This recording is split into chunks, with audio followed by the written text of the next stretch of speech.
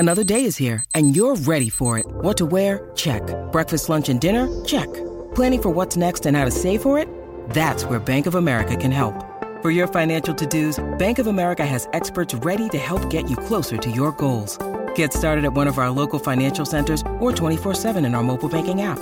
Find a location near you at bankofamerica.com/talktous. What would you like the power to do? Mobile banking requires downloading the app and is only available for select devices. Message and data rates may apply. Bank of America N.A., member FDIC. When you need mealtime inspiration, it's worth shopping Kroger, where you'll find over 30,000 mouth-watering choices that excite your inner foodie. And no matter what tasty choice you make, you'll enjoy our everyday low prices, plus extra ways to save, like digital coupons worth over $600 each week. You can also save up to $1 off per gallon at the pump with fuel points. More savings and more inspiring flavors make shopping Kroger worth it every time. Kroger, fresh for everyone. Fuel restrictions apply. Hey, it's Mistress Carrie reporting for duty from MCHQ for episode 60 of the Mistress Carrie podcast. This episode of the podcast is sponsored by Digital Federal Credit Union, better known by all of us by now as just DCU. And whether you're driving off the lot or refinancing, DCU can help you save on your next auto loan with rates as low as 1.49% APR. Yes, you heard me right. 1.49% APR. You can learn more at dcu.org/auto. Insured by NCUA, membership required. Just log on to dcu.org/auto for more details. This episode of the podcast is also sponsored by Jumptown Skydiving. And if you've ever wanted to check skydiving off of your bucket list, now is the time to do it. You've been cooped up in the house for too long. And if you're going to do it once in your life, why not do it at America's oldest skydiving drop zone, located conveniently off of Route 2 in central Massachusetts? Jumptown Skydiving is open 7 days a week. And most people like to go on the weekend. But if you work in the service industry, Jumptown understands the weekends are when you make your money. That's why they offer service industry discounts on Mondays, Tuesdays, and Wednesdays. You can make a tandem skydive for just $185. And why not put a group together of everybody at work? If you're the group leader, for every person you bring, you get $10 off your skydive. Bring 10 people and you jump for free. Get more details at jumptown.com. And if you're ready to make an appointment, just call 978-544-5321. Okay, I am super excited about this week's episode of the podcast. Andy Bierzak is the lead singer and creative powerhouse behind the Black Veil Brides. Now, the band has a new album coming out called The Phantom Tomorrow on October 29th. And they also have a 6-issue graphic novel series that's coming out that's also called The Phantom Tomorrow. Andy's also the host of his own podcast called The Andy Show, and he's the star of the Amazon Prime show Paradise City. And like most musicians, Andy has been chomping at the bit to get back out on the road and tour with the band. And he's getting ready to do that within this moment. And we had a chance to talk about the new album, the songwriting process, the lockdown, the importance of the Black Veil Bride fans, his podcast, his radio show, Women in Rock, and his love affair with the Cincinnati Bengals, who continue to break his heart. I think you're going to absolutely love this episode. It was so cool getting to know him. So allow me to introduce you to Andy Bierzak from Black Veil Brides.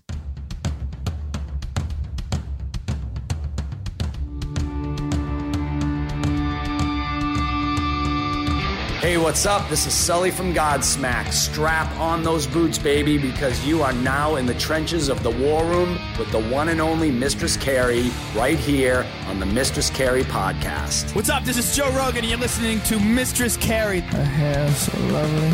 Pretty eyes. Hey, this is Brent from Shinedown, and you're listening to Mistress Carrie. Hey, Carrie, go put your bra on, girl. Hey, this is Steven Tyler, and you be listening to the baddest bitch in Boston, Mistress Carrie. What's up? This is Aaron from Stain, and you're listening to Mistress Carrie. Hi, everybody. This is Dave Grohl from the Foo Fighters, and you're listening to the one, the only Mistress Carey. Hey, this is David from the band Disturbed. You're listening to the baddest bitch in Boston, Mistress Carey. Hi, Bruce Dickinson here from Iron Maiden. Yes, indeed, Miss Whiplash herself, Mistress Carey, is here to unchain your brain. Hi, this is Flea from the Red Hot Chili Peppers. You're listening to Mistress Carey. This is Dennis Leary. You are listening to my favorite, Mistress Carey. Hey, this is Corey from Stone Sour, and you have the privilege of listening to Mistress Carey. Oh, God. Oh, yeah. You're officially on the record it's real. now. It's real. It's really happening. Thank you so much. Down. Thank you for coming on the show. I appreciate it. Thank you for having me. I'm excited to get into whatever ways we're going to go during this. Maybe you've heard about me and someone's warned you, because sometimes the show goes off the rails. I'm ready. Let's do it. I think we wherever it goes. I think we met years ago at a show at the Palladium in Worcester. Okay. Which is where you're going to be stopping when you're on tour Within This Moment later this year. And I think we kind of met in passing, but I think this is the first time I've been able to actually sit down and talk to you. So it's nice to meet you officially. Nice to meet you, and meeting you in the way that we all meet now in the COVID era of the world, which is sitting in different rooms via screens on the internet. Yeah, it's very strange, but at least it's somewhat social and that we can see each other. And Sure. I wanted to remark on your amazing studio, because one of the things that everybody, no matter what it is that you do for a living, has had to worry about is what their room looks like behind them. Yes, that is true. Well, I do a weekly podcast, and so early on in the whole process of being stuck at home, we had shot in a studio for years. And we had made the transition into kind of converting this room into our little studio space because it got difficult to drive to the studio every week. And then COVID happened. And so nobody was coming over to the house. So then I had to kind of, there was a lot of time to buy lights and paint things and put things up and everything. So now I kind of joke that I end up spending half my life just sitting in this room looking at a camera. I've been on the radio now for about 23 years, and I have always joked that the only thing that keeps me from being legitimately crazy is that I'm in a padded room and the microphone is on. And that if the microphone wasn't on, I would just be in a padded room talking to myself. That's true. I mean, there is some of that because I do a radio show during the football season. I do a pregame show in Cincinnati. And I do the number of times that I've had to record it in a closet or something if I've been on the road and I'm just sort of talking to myself in a little room. If somebody were to walk by, it looks a little nuts, I guess. I wanted to talk to you about all of this stuff because it's been my experience over the years interviewing bands that sometimes when they sit down to do the interview, no matter how many people they're going to get up in front of at night with the microphone and sing their songs and perform, sometimes the one-on-one interviewing thing, especially when they know they're live on the radio, they get weirded out. And you found a way to straddle being good at both, which is not normal. Well, I appreciate you saying that. I think it's just because I'm insufferable and my ego doesn't allow for me to stop talking about myself. So I have every chance in the world to just sit and talk about myself. Now, I've always, just since I was a little kid, I've always been interested in interviews and, I've always been interested in being on the radio in some capacity. Some of my biggest heroes were extremely good, what people say, like good interviews. People like Paul Stanley or Gene Simmons, these guys I looked up to when I was a kid. I would study the way that they would handle themselves in interviews and the way that they spoke about what they were doing or their art, or, some people would say selling it or whatever else. And also I'm a big wrestling fan, so I paid attention to wrestlers cutting promos and that kind of thing. It all kind of filtered in different ways. And I feel like if you're passionate about something and you care about what you're doing on a legitimate level, and that is the art or the act of making rock music, you should be able to talk about it and you should have the passion to be able to talk about it. And for me, any chance that I get to be able to talk about my favorite band in the world, Black Veil Brides, I'm happy to do it. Plus you got born with good pipes, because if you're going to do radio stuff, like my voice is only good for radio. I mean, it sounds like I've been gargling razor blades since puberty. It does nothing else but this. But you've got a great speaking voice, and then obviously your day job, you're not that bad of a singer in the band either. Boy, I didn't realize that I was going to get so many compliments here. What a wonderful experience. Just getting just lavishing praise onto me. I'm afraid of what the next half of the interview is going to be, where it's just going to be the talking crap about me section. Well, there was the part where because I know, where you're from, that I figured I'd butter you up before I told you I was a Patriots fan, because I thought at that point, like, the hate would be real. Oh, I have nothing against the Patriots. When you are a fan of a franchise that is as often irrelevant, or at least irrelevant for the last 30 years as the Bengals and all Ohio sports seems to be, it's a poor choice to have beef with the teams that are really winning, because it's a losing argument. And sometimes, I will have friends who will try to trash talk before games or something. And I'm the worst to do it with, because I'm assuming that we're going to lose. So therefore, I'm not really engaging in the trash talk. I'm just pessimistic at all times. Well, the thing about being a Boston sports fan, which when you're born in the area and raised in the area, it's injected into your DNA at birth.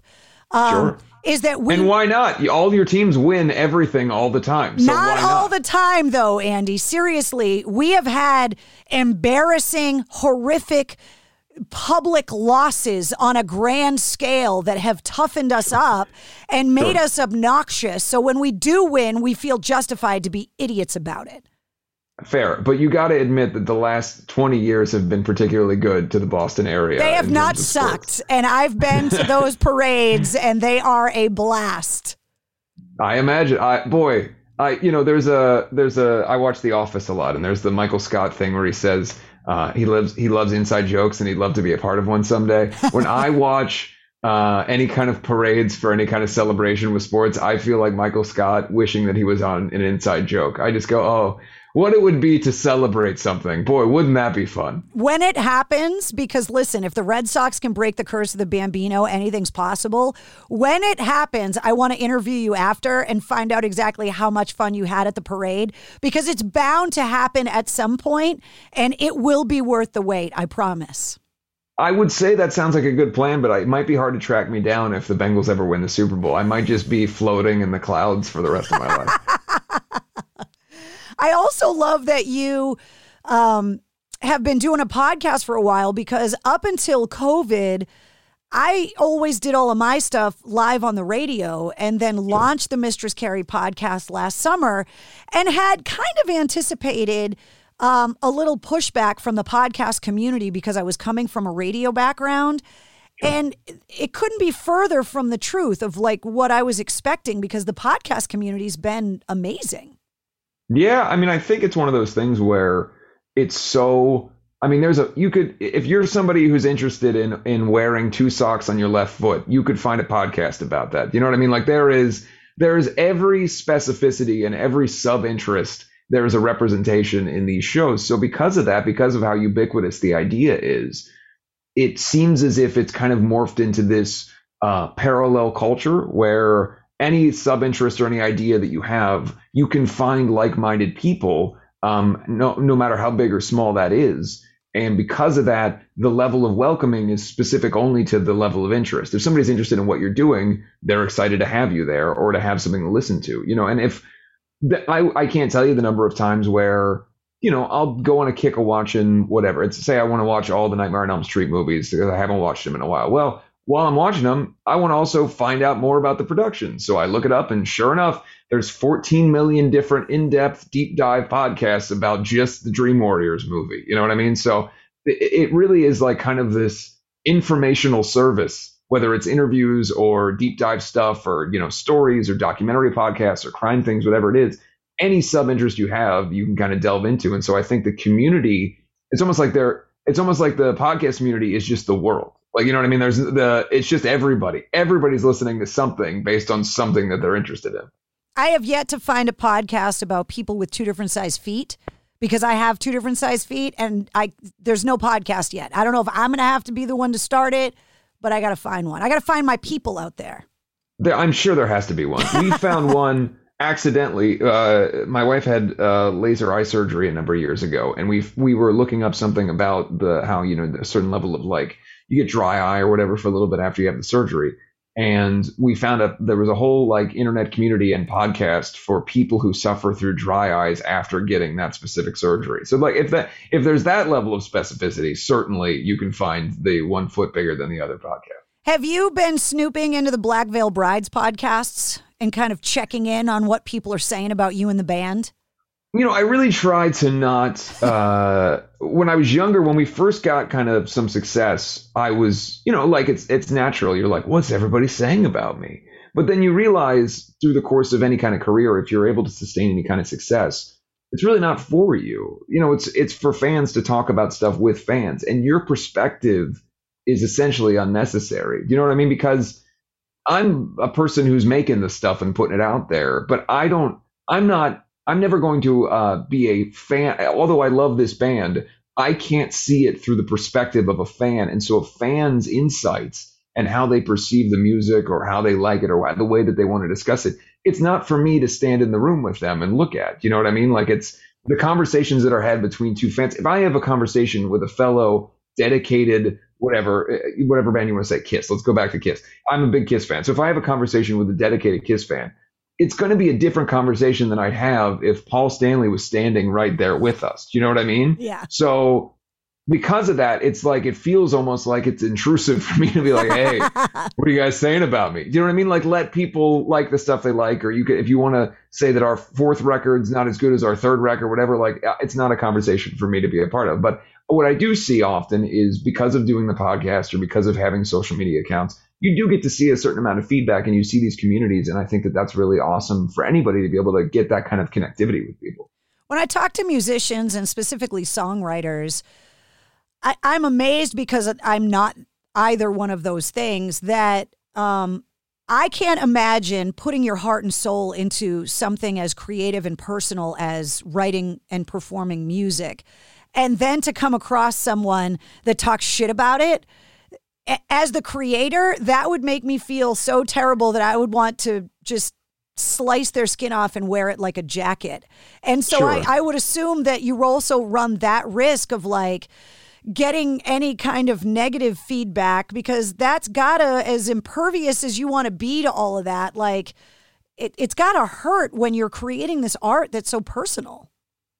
Well, look, I mean, I think the reality is, and this is not, and I maybe somebody might take this wrong, but when you're say you go digging on the internet to find things about you, right? Like if you're like, I want to see what people are saying about this thing, there is a human tendency to put more importance on the 2 negative things that you see than the 200 positive things you see. I don't know what that is, but I think it's pretty universal for most people, where you see stuff that agrees with your perspective, and so it almost doesn't affect you as much. And then you see the things that disagree with your perspective and it throws you off, so you have to think about it. And I've really tried to make a concerted effort, especially over the last 6 or 7 years, to celebrate the people who are being positive about stuff and not dig for things that are negative or try to disprove people, because the truth of the matter is it doesn't matter. What somebody else's opinion about a record is inconsequential. We're making stuff that we really like. You put it out there. If you like it, that's great. But at the end of the day, somebody going, that's terrible, you shouldn't do that, it's really not going to affect whether we're going to make another record in that style or whatever. It's more just about, at least it shouldn't. If you're a genuine artist trying to create something, you're not going to pander to what is being said on the internet. So, I think it's obviously frustrating, but it's not for me. You know what I mean? Like, it's just not, nobody's writing a review. At least I don't think people are writing a review going, I can't wait till the singer sees this and quits. You know what I mean? Like, that's not what it is. I think that was one of the things that kind of made things so difficult over the last 18 months, is that everyone had to kind of live their lives virally because they were stuck at home. And Sure. The mental health crisis because of COVID was just perpetuated by the tidal wave of negativity that you're talking about, that it's really hard to kind of get out of that. So what were you doing over the last 18 months to kind of keep yourself positive and creative and to ride out the storm?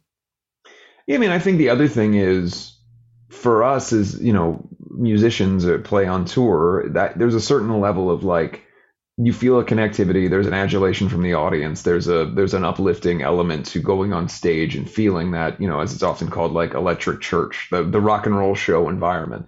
It's very cathartic in a lot of ways. To not have that, it kind of eliminates part of the connectivity. So you have to try different ways to try to feel connected with people outside the realm of just what's in the four walls that you exist in. So for us, it was about really putting our passion and our hearts and souls into making a record, writing the best songs we could, finding new ways to perform, whether that was doing live streams or we did acoustic sets or whatever it is, finding ways to stay creative and invested in the early process. And then by the time we were maybe 2 or 3 months into the kind of global situation, we had our plans set for the year. We were working and we were going to the studio and we were, spending a great deal of time doing things that felt artistically fulfilling.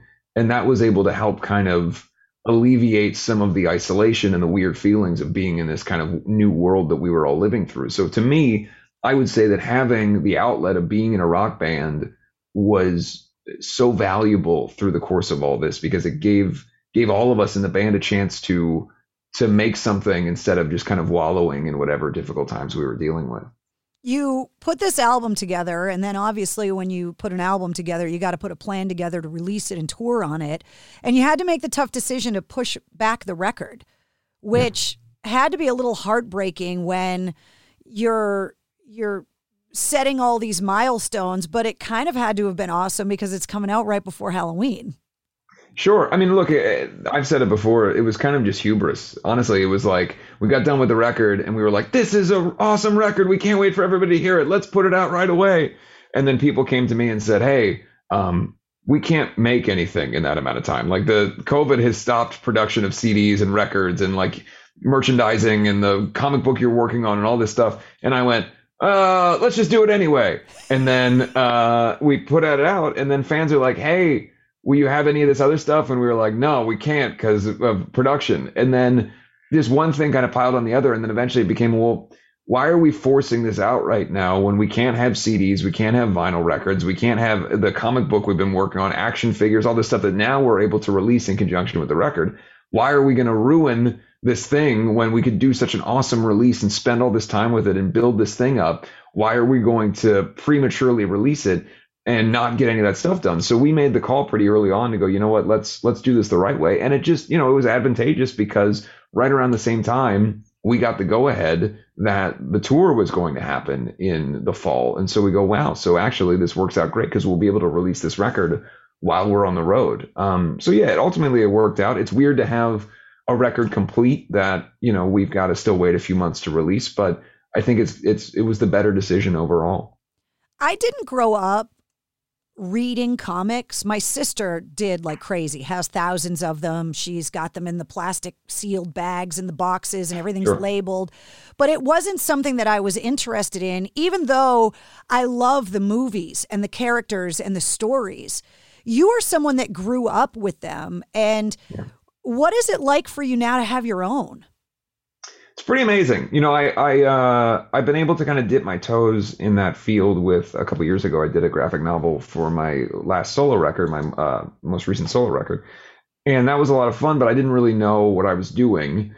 And it was kind of trial and error. And I think it turned out great. And I had a lot of help in creating it. But this time around, I was able to design these characters and build this world and find the right people to build this story with me. And so, and then the great thing is being in a rock band, we built this musical story together. We wrote this kind of rock opera. So then as you're working on the comic book itself, you've got this great bed of music to really listen to and play with and take the core elements of characters and ideas and apply them to the book. So I think it's, for me as an avid fan of the genre and the medium, it's an opportunity to show people kind of wear your influences on your sleeve, to kind of have a love letter to all these different comic books and ideas that have influenced us over the years. And so I'm so excited to be able to, it's a dream come true scenario to be able to enter into this, where as a little kid, my dad would bring me Batman comic books home from work and I would read them and get lost in that world. And now I get to make something along with some really amazing people that hopefully people can read and feel some semblance of kind of getting lost in the world that this exists in. And you talk about, the bands you grow up listening to, like Kiss, and the music is so tied to this visual idea anyway. And I know that you've done acting in the past. And so to be able to have this 360 story, to have the music to go with the visuals, that's a lot of minute details to cover, storylines and connecting things. And how many dead ends did you have to come back from in that writing process? Honestly, it really flowed pretty well. Like I think because before we had gone into the studio, there was a pretty big roadmap. Like I had written out what you might call like a story Bible. So there were beats that we knew we needed to hit. And then once it went from just being me writing down some ideas to the full band collaboration where everybody's aware of the concept and story. And so, Jake's coming in with riffs or Jinx is coming in with a violin part or whatever it is. The fact that everybody was kind of working on the same flow and figuring out how to make this whole thing go together, we didn't really have any places where we weren't going from one to the next. We didn't write everything sequentially, but we knew the beats that we needed to hit and how to get that story put together. And because we had done concept records before, we did Wretched and Divine, and that was a much more tedious process to really build that story out.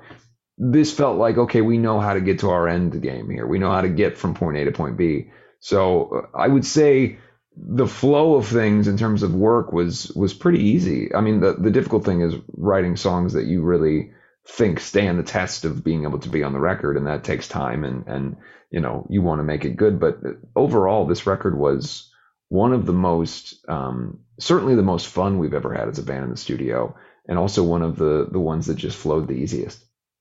Well, I mean, you've done it 6 times, so if it's getting easier and more fun, that's a good sign.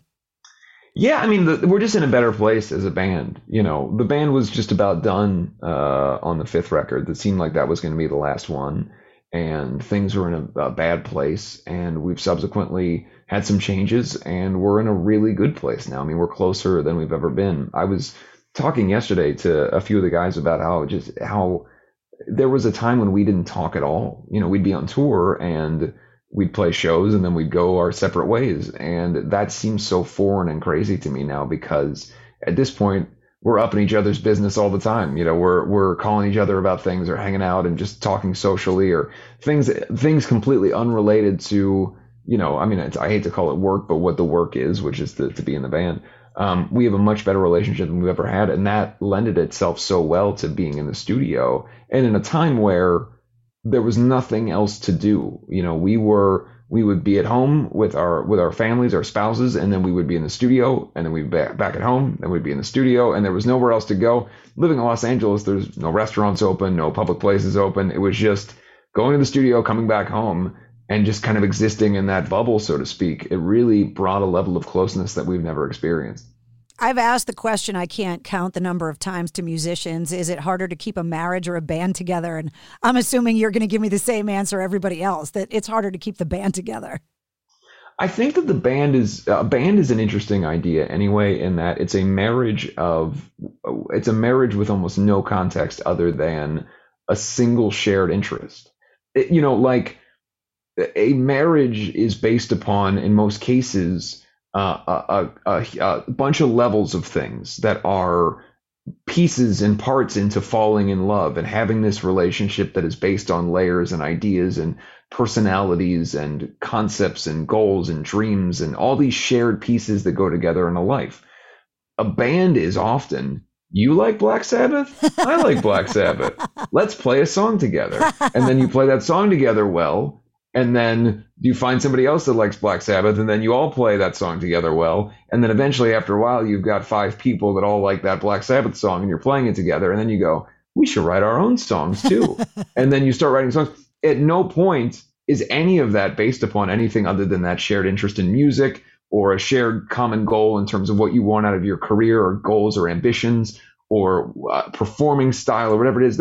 They're all surface level things. And then if you're lucky, you get to go on tour. And then when you get to go on tour, you're in a car or a van, you're in close quarters with people that you don't, in some cases, know a whole hell of a lot about other than what music they like or how they play.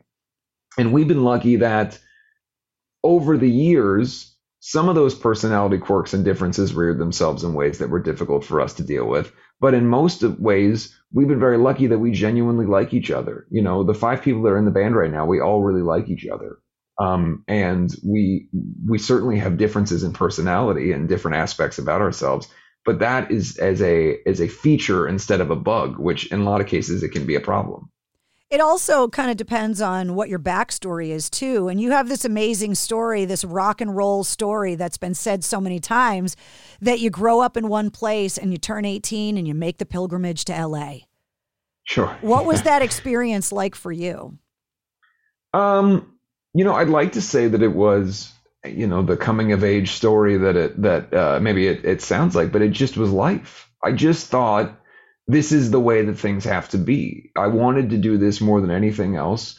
I knew that it was going to be a dead end in my hometown. I couldn't find anybody serious enough about doing it. I would go through, there's like 22 different people in my band growing up, because it would be somebody would play for a weekend and then they'd get a good paying job and then they didn't want to be in a band anymore. So like it was just too hard to keep it together. And I had come out here once before when I was around 14 or 15 for just a week or two.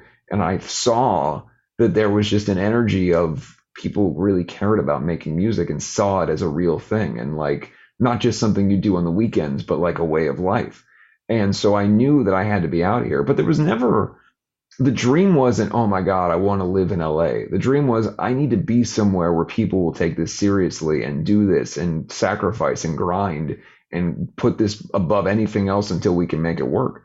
And so I did what I had to do. If that was sleeping in my car or staying on a friend's couch or eating expired taquitos at 7-Eleven before they throw them out, whatever it was, I did what I had to do. And at that age, you don't really consider how bizarre the circumstances are. When you're 18 years old, you're just like, all right, well, this is what it is. I sleep in the back of this 86 Cadillac and I eat old taquitos and I drive around and try to find people to join a band. That's what life is. And, I was very lucky that I met people who were interested in doing what I wanted to do and had the same dreams and goals. You also found an audience, and you've been separated from that audience because of COVID. Looking forward to being able to go out on the road and reconnect with the audience in person and to be able to present this new music. Can you talk about how important the relationship is with your fans? I mean, we are a band that, it sounds like I'm trying to be exceptional or that we are different than other bands by saying this, but I do believe that there is truth to saying that we are a band that has a uniquely special connection with our audience, in that we were written off by rock media, by the industry. In the early days, we couldn't get a show booked. We couldn't get anybody to represent us. There was no hope for this band from a industry or media perspective, but the fans of the band were relentless in their support and passion for the band, and essentially forced us into people's consciousness. They forced Black Veil Brides to be a thing. Their level of passion and dedication to the visuals of the band, to the message of the band, to the community of the band, made it possible for us to be a band that went from not being able to get a show booked and having to play parking lots in Los Angeles to within 2 years we're on a major label and touring and international tours. And on the cover of magazines, you know what I mean? Like it really goes down to the fans, and that is still the case. We're a band now, we're on our 6th record, and we have our first top 10 song at radio. All the years of being a band and the fans that we have, all of the changes, think about the time between the last 11 years, the differences in scope of how bands or times change or interests change. Technology changes.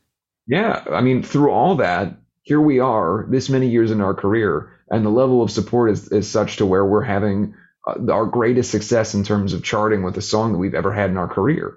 That is 100% down to people just not giving up and saying, I love this band, I'm going to support this band. So for us to get the chance to go back out on the road and play shows with this community of people and sing these songs with people that truly care about them, it's incredibly important, and we're so excited to get back to it.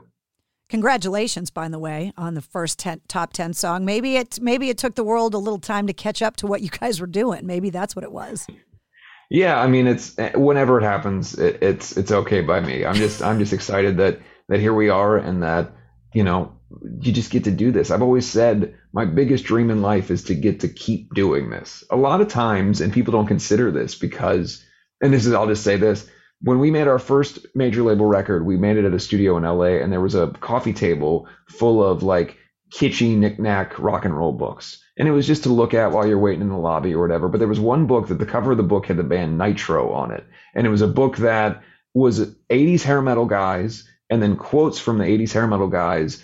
And it was basically making fun of the genre. But the quotes were guys in bands that had fallen out of favor or were not in fact successful saying things like, this is going to last forever. We're going to be big forever. Kip Winger talking about, we're going to be the biggest band in the world in 30 years still, all this stuff. And I remember reading that at 19 years old and going, oh shit. Like, these guys, it did not work out the way they thought. And it wasn't that it scared me. It was more that it instilled a thing in me of, you got to appreciate every minute that you have where people care, where people are allowing you the opportunity to do this, because a lot of people don't get to choose when they're done. A lot of people, the world tells them that they're done. So if you get the chance in 10 years to still be doing this and people care, that would be awesome. I remember speaking to somebody at the studio saying, if in 10 years people still care enough for us to be able to sell records and go on tour and all that, that will be an amazing benchmark where we can go, okay, let's keep going. And here we are, last summer we celebrated the 10th anniversary of our first record. And now this summer we've got our first top 10 songs. So it's just an incredible feeling to have the support of so many people for this amount of time. Well, the thing about the rock community, and it gets proven over and over again, even to the guys from Winger, is that they're still out playing shows because rock, unlike every other genre of music, in my opinion, once the fans love you, your fans will love you forever. And there is a loyalty and a longevity that I think rock has that like pop and other genres of music seem to be way more fickle. Whereas, you bring up, Black Sabbath. I mean, they're 50 years old, the band, and we still love them because rock fans are so passionate and loyal. And by the way, I don't mean to be disparaging to Winger. And it's very true that what we've seen is a renaissance over the last 10 years, especially with bands that maybe weren't at the top echelon of that era are touring successfully. And that's because one thing that is a huge blessing, I think, for the entirety of rock music that people don't necessarily acknowledge is that as much as we all disparage social media and talk about the negativity of social media, the connectivity that a band like, name whatever band from the 80s that maybe never reached that top tier. Well, if you're a fan that was maybe a minor fan of them 30 years ago, and you like them on Facebook, you're going to be able to find out that they're playing in your town in a way that you wouldn't have 15, 20 years ago, because the only media that you would have gotten is what was put in front of you, the shows that were advertised to you. Now, if you're a Winger fan specifically, you're going to know where they're playing. And so many more people are going, you know what, I really liked that band back then. I'm going to go see that. And I think that speaks to the timelessness of rock. And sometimes it just takes a little bit of time for people to go, you know what, this means a lot more to me. And I'm gonna relive my youth in this way, or I'm gonna find a way to feel good again about this stuff. And so I think the connectivity that we've been allowed over the last 10 to 15 years, especially, has allowed for all of rock to see a huge resurgence with people because people are seeing it more. For a long time, you only saw what was put in front of you. And when I was a little kid, the only bands that were ever put in front of me were Seattle grunge bands because that was what was popular. And I was never really interested in that style. So I would go back and listen to my dad's records, and then I'd go to school and say my favorite bands, and no one that I grew up with had heard of any of them because it wasn't around. You'd had to have a parent that was obsessed or whatever else for you to find that stuff. And now young kids are discovering, I saw a kid the other day that had tagged us in something that they listened to Pretty Boy Floyd and Glamour Punks. Those are bands that very few people in the public consciousness know who they were. They were never huge bands, but bands that I liked when I was a teenager and was like, thought I was cool because not many people knew about them. Now kids are finding them because you can go on Spotify and hear it. So there's certainly downsides to the connectivity of everything, but I think you're right that it has allowed an opportunity for rock to really live in a way that it's not just Black Sabbath and AC/DC and Van Halen and Kiss. It's the entirety of the history. People get to see it. But the other side of that, and the reason that I had brought up those other bands was those bands were put in a position where many of them didn't have the dedicated audience at the time to lift them up through the difficult times. Well, some of them got famous overnight. They had a hit song on the first song, and they went from nobodies to world fame. And you know as well as anyone, fame can be fickle and it can be taken away just as quickly. And oftentimes it's a dangerous thing to be that flavor of the month because it's not earned. Your audience hasn't grown with you. It's not a thing where there's a connectivity on a personal level with you. So it can sometimes be more dangerous to have that because there's in 5 years when the radio is not playing you anymore, there's nobody clamoring for your stuff because they only ever were interested in you for that one song. The 90s, when I grew up, was a huge time for that. Everybody was a one-hit wonder then. It was just a song and you knew the song and then you never heard about the band again. So I think what we have now is there's so many more opportunities for people to really have sustained success or careers. But for us, this has been now 11 years of people going, you know what? We're going to keep giving you a shot. And to me, that is like, I don't think I could ask for anything more than that. Plus, there's artists like yourself that are so quick to cite the bands that helped inspire the music you create now. Like I read something that you were a fan of the Dropkick Murphys. Well, being born and raised in Boston, when I see that you are a fan of the Dropkick Murphys, who are like hometown heroes to us, I was like, fuck yeah. So it does mean something when you're citing influences and personal tastes and bands that you love, because then your fans may discover a Dropkick Murphy, album or whatever that they may not have ever heard of, but bands always going, well, this is where I came from. And I think rock also does a lot more of that than a lot of other genres too, where they're willing to cite the references. Certainly. To show where they are in the evolution. That's how I found a lot of bands. I would see whatever band I go to a show and I'd see the AFI, I'd see Davey Havok wearing a Sisters of Mercy shirt. So then I'd go, okay, well, I'll go check that out. And it was a lot harder when I was a kid to do that. But, at any point now, I like to be able to share that. For me, when I was a little kid, I loved the discovery of music that way. I liked to find Dropkick Murphys, and then you go, well, okay, well, why does this first record sound different? Oh, because there's a different singer. So then, but he's got another band. It's called Street Dogs. So I'm going to go see that band when they come into town, and then finding stuff that way. And so I think that now there's so much more of a chance. If I wear a button on a jacket, or I wear a t-shirt, or I mention something on my podcast or on stage, kids are going to find that stuff, and it's going to open up a whole new world. Because I think the biggest part of rock music that we need to get behind as a genre is the support of people discovering stuff and letting people like stuff. One of the biggest problems that we have in rock is a little bit of a cannibalistic nature and a gatekeeping nature, where if a band starts to become successful, they are no longer legitimate, and therefore people will shit on everything that they do. To me, Avenged Sevenfold getting a #1 record is good for all of us. Whether, and I happen to be an Avenged Sevenfold fan, but if you're not, it doesn't matter. It's inconsequential. It's good for the genre to have that kind of ubiquitous success. So my hope would be, if anybody finds us, if we're an entry point into something else, that's amazing. But I'd also like to think that if your entry point was, any of these number of hip hop artists that are doing pop punk records now, or whatever it is, a lot of people are angry about that. To me, I see it as a win for rock, in the sense that maybe you're a young kid who doesn't know about rock music, and you discover one of these pop punk records, and then you go, you know what, I want something a little bit heavier. What's out there that's like that? And then maybe you find 10, 15 other bands that are out there touring. So I think it makes you want to pick up a guitar yourself. Exactly. And by the way, that's significant, because it wasn't 5 years ago that we were seeing people saying nobody's buying guitars anymore.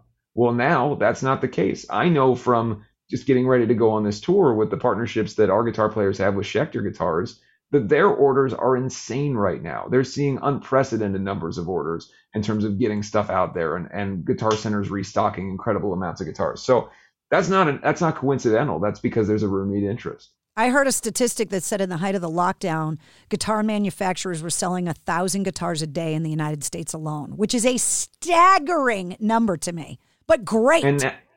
And now 900 of those are sitting in a corner with somebody who never actually decided to play it. They all bought them and said, I'm going to learn how to play guitar. I'm just kidding. I hope they are. There's a lot of smoke on the water getting played right now. Well, I played bass for years and when I was younger, and I really liked it. And then early in the pandemic, I was like, you know what? I'm going to get back into that. And so I got a bass again, and I started playing it every day. And then within like 2 weeks, I was writing songs, and that's useless. You know what I mean? Like, I'm not going to write a song on the bass, so I just put it down. And then eventually it became more and more days apart from me actually doing it. And so now I just have the shame of that bass that I've, touched once in the last month. Because I'm not a songwriter, I started asking songwriters this question, and I look forward to your answer. From a songwriter's perspective, can you give me an example or two of what you think great songwriting is? A song that you covet, that you look at and go, I wish I wrote that song. And why?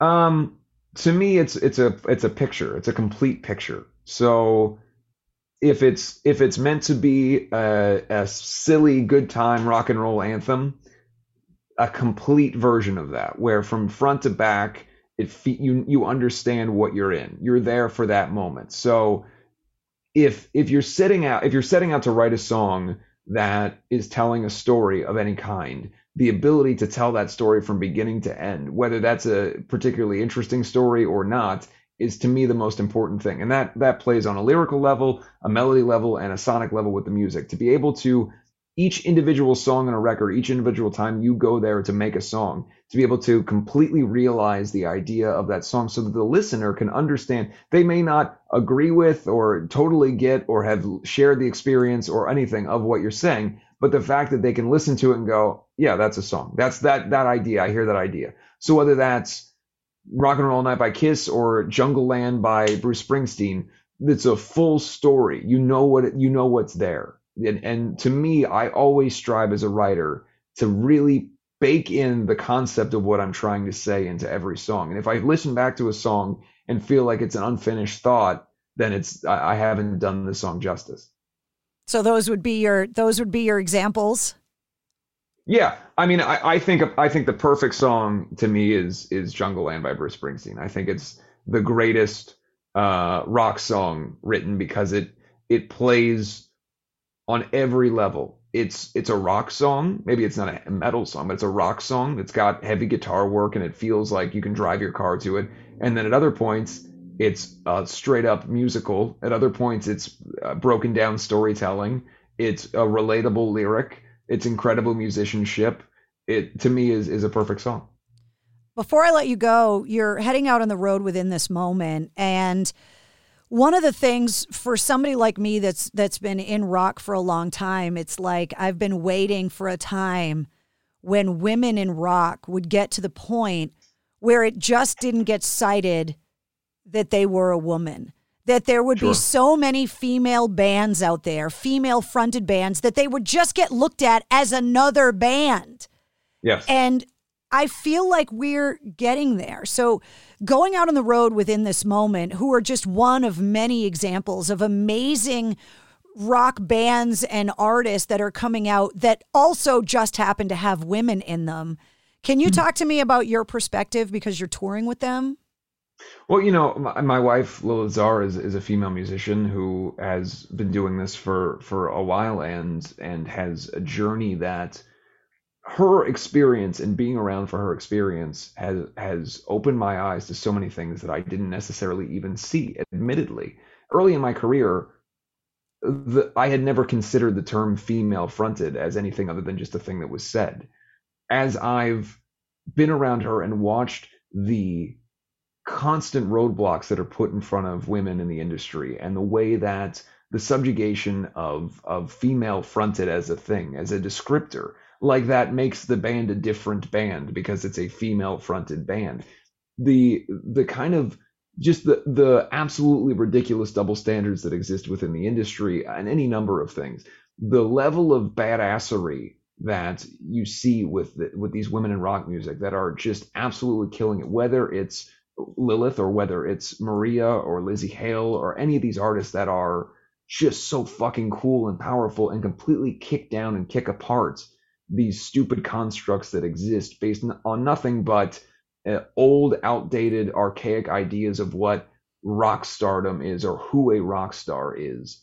To me, I think that we are seeing an absolute renaissance, and I think that we are on the precipice, hopefully, and I think I can feel it, to where that label or the idea that it's somehow different because of someone's sex is absolutely removed from the equation and not considered going into anything. You know, I mean, it's, for me, I look at my wife Lilith is going on tour with Evanescence and Hailstorm later in the year, and to me, the fact that that is its own tour and it's not called like the girls tour, it's just or a fucking the rock and Lilith roll tour. Yeah. I mean, yeah, it's a rock and roll tour, and it's a kick-ass tour that people are I can't wait to see.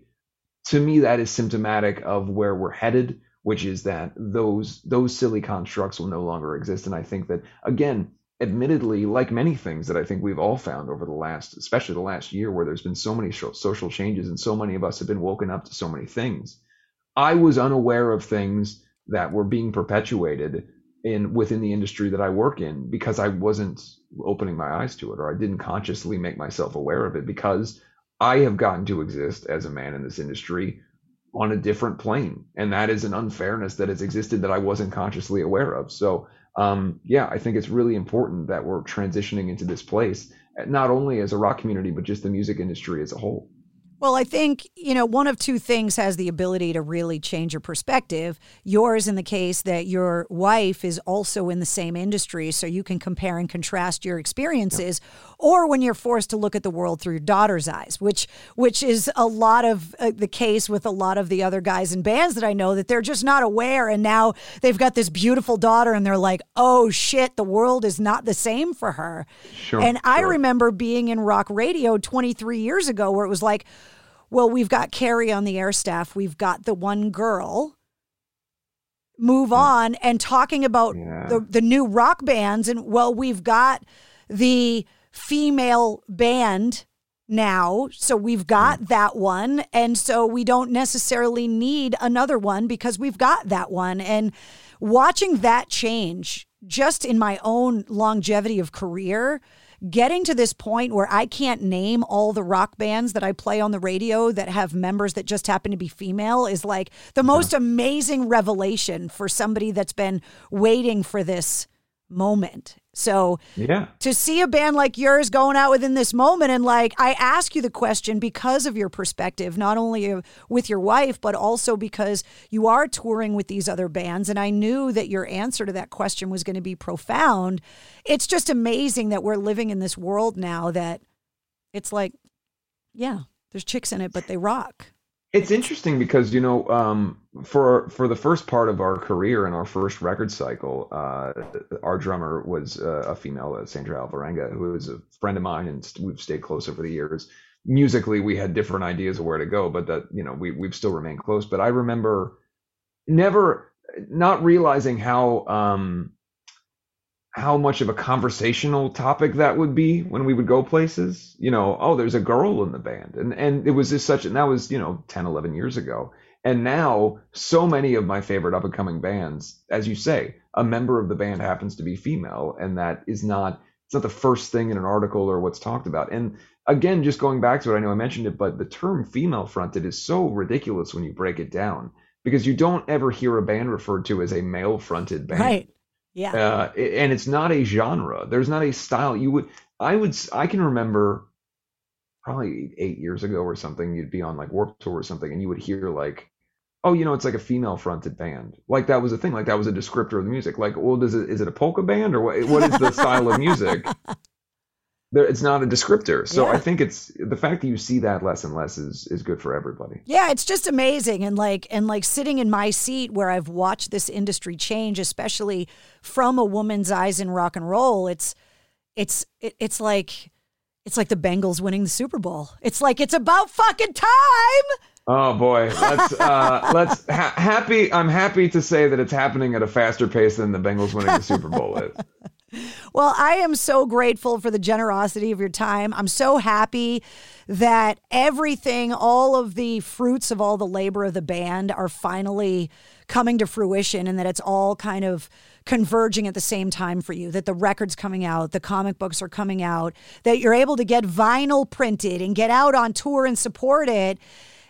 We've all been waiting a really long time to be able to get together in that electric church that you were talking about, and to be able to just go back to doing what we love. And, you know, your band seems like you are in this amazing place, both personally and professionally, and that's fucking awesome for you.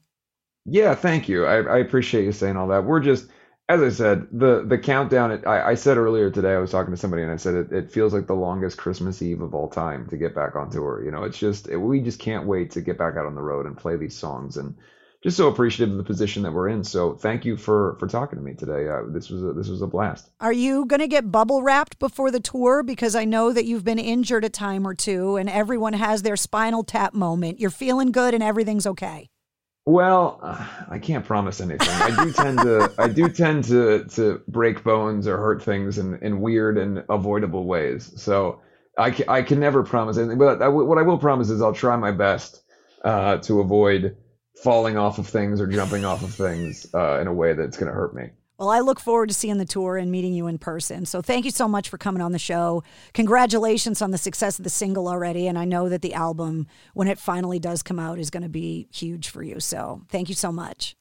Thank you. I appreciate it. Good talking to you. There he is, Andy Biersack from Black Veil Brides. The new album, The Phantom Tomorrow, comes out on October 29th.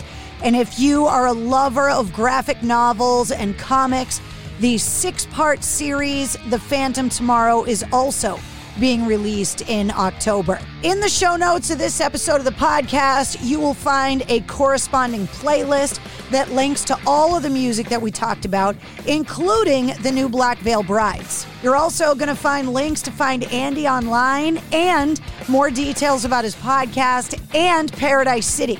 You're also going to find all of the links to find the Black Veil Brides online as well, including details on their upcoming tour. If you liked what you heard, don't forget to hit subscribe so you don't miss anything. New full-length episodes come out every Wednesday, plus every weekday you get the Sit Rep, all of your rock news and music headlines in less than 5 minutes. Thanks again to our sponsors, Digital Federal Credit Union at dcu.org and Jumptown Skydiving at jumptown.com. And you can join me every Tuesday night at 8:30 Eastern, live on my Facebook page for Cocktails in the War Room. And you can always find all the info you need at MistressCarrie.com. The Mistress Carrie Podcast, a proud member of the Pantheon Podcast Network. It's NFL draft season, and that means it's time to start thinking about fantasy football. FantasyPoints.com features industry-leading experts and prognosticators using proprietary hand-charted data to help you score more fantasy points. FantasyPoints.com is the place to go for whatever kind of fantasy football you play. Whether you play fantasy football, daily fantasy sports, or do a little bit of everything, Fantasy Points has the meticulously researched content to guide you to victory.